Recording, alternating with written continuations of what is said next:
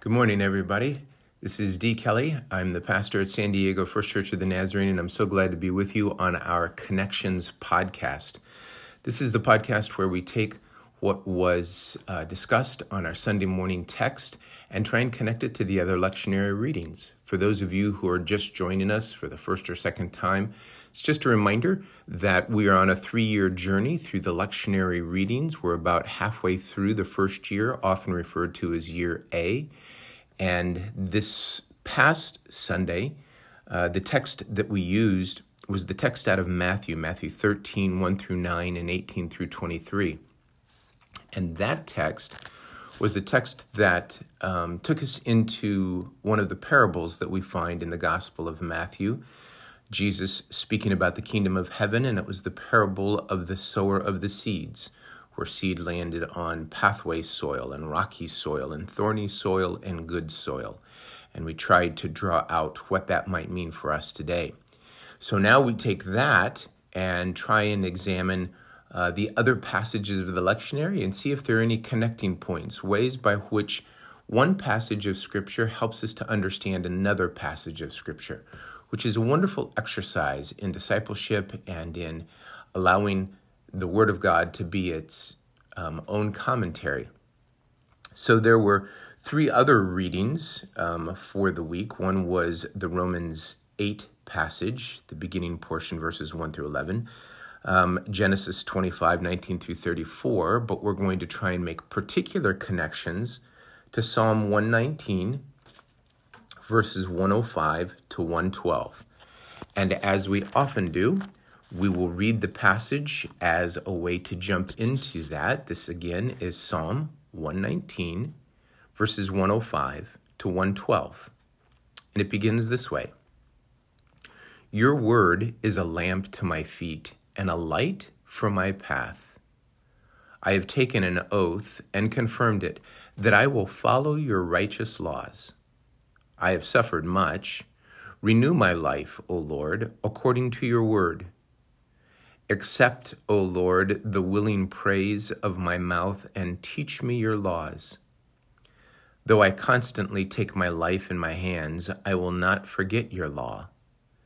The wicked have set a snare for me, but I have not strayed from your precepts. Your statutes are my heritage forever. They are the joy of my heart. My heart is set on keeping your decrees to the very end. This is the word of the Lord. Thanks be to God. Well, I want to remind you, as I did just a few moments ago, that there are other readings to connect to. It may be that you are particularly drawn to the Romans 8 passage, which is a beautiful passage that kind of gives a response to the struggle with sin that Paul describes in Romans 7.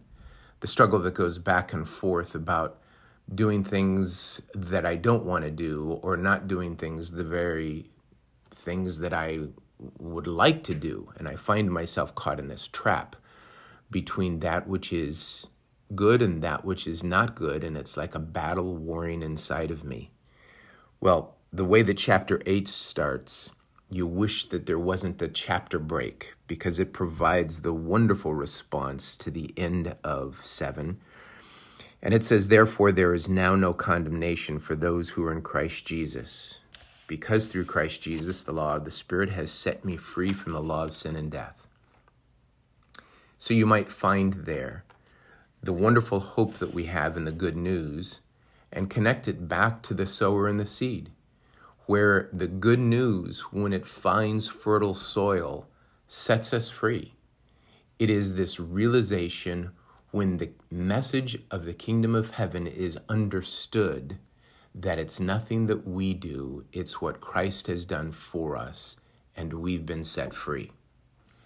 Or you may be drawn to the Genesis passage, Genesis 25, and this is the story of Jacob and Esau, and Jacob stealing Esau's birthright and the tension between those two. And in the lectionary, the Living Lectionary, the guide that we have, there's a wonderful depiction of how we want our superheroes to behave and the backstory for superheroes. And it's interesting that Jacob is chosen as the one through whom the Messiah will come, through whom God will work, and yet his backstory is not pretty. And so it's interesting, once again, if you wanted to dig in deeper there and to reflect on how that might fit into the parable of the sower of the seed, that there are some seed that fall on fertile ground and other seed that fall into places that have the tendency to choke out the good news. So behaviors of Jacob that in his early years seemed to choke out the opportunity for relationship and kindness and goodness, and the tension that arose between the two brothers. Jacob seemed to live far more in fear of Esau's response over the years than Esau. Esau, when they finally met as adults, seemed joyful and welcomed Jacob. So Jacob robbed himself by not being sensitive to the seeds of God's grace in his life. But we're looking at Psalm 119. And Psalm 119 is the longest psalm we have. It is a psalm that has several verses to it, and each verse begins with a successive letter of the Hebrew alphabet. So it begins with the letter Aleph in the Hebrew alphabet and ends with the letter Tau. And right in the middle is the letter Nun, N-U-N, is how it's pronounced. And that's the passage that we look at. The entire psalm is all about God's word, God's precepts, God's laws, God's ordinances, God's commands, and the joy or the power or the life of following God's law and God's commands. And so in this particular passage, we have the psalmist writing about the word as a lamp to my feet and a light for my path. It is what shows me the way moving forward. It helps me to choose between options. It guides me between good choices and better choices. It helps me to make choices that not only honor God, but honor my neighbor. And then through all of that, honor the best that's inside of me and inside of you. So when we look at this particular section of Scripture, there might be a phrase that jumps off the page to you. You might just want to dwell for a while in the word is a lamp to my feet and a light for my path. I find myself drawn a little bit more to verse 109 where it says, though I constantly take my life in my hands, I will not forget your law. For me, that is a wonderful connection to the parable of the sower, because I believe that the three soils that were not good soil, the pathway soil, thorny soil, and rocky soil, all of those seem to depict either where I have taken my life back into my own hands or circumstances have caused me to lose sight of the pathway that God has chosen or is directing for my life. Directing not to make it hard for me, but so that God's purposes might be done in the world and in me. It is God's desire that I live my best life in obedience to God's call and making the world a better place. But I often take my life back into my own hands. And I do that because I get distracted, or I get selfish, or I feel like I can no longer trust. My fears grab hold of me, and so I try and grab hold of that which is tangible, that which I can touch, that which I can control. And yet God's precepts keep inviting me to places of trust. In the midst of circumstances that find difficult to trust. Not to ignore the best wisdom I have, because God works through my wisdom.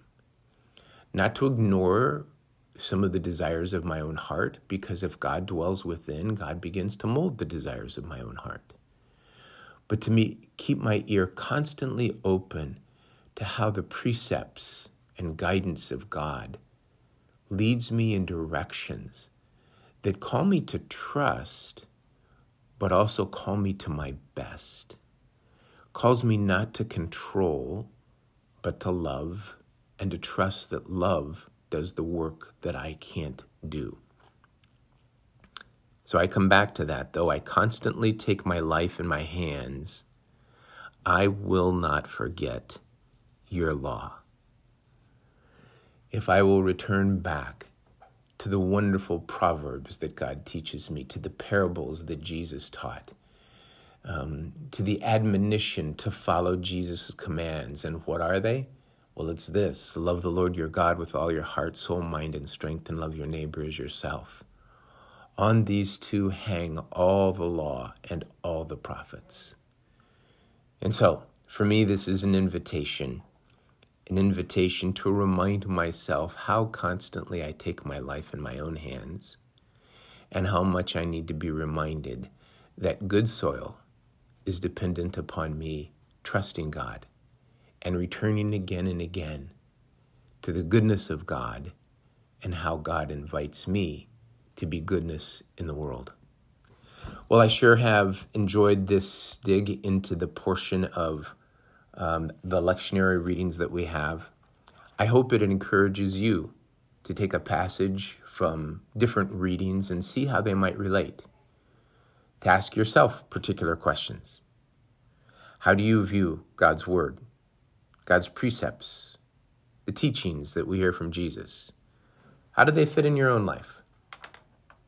How would you like this week to reflect your trust in your Creator? And in order to do that, what are the things on which you need to dwell? I hope this morning or this afternoon, whenever you're listening to this, you might pause long enough simply to offer the simple prayer, "O Lord, please guide me," and then listen and see if the Spirit responds to how you might be led by God's Spirit this day and this week. I hope it's a wonderful week for you. I look forward to the next time we're together. Thanks.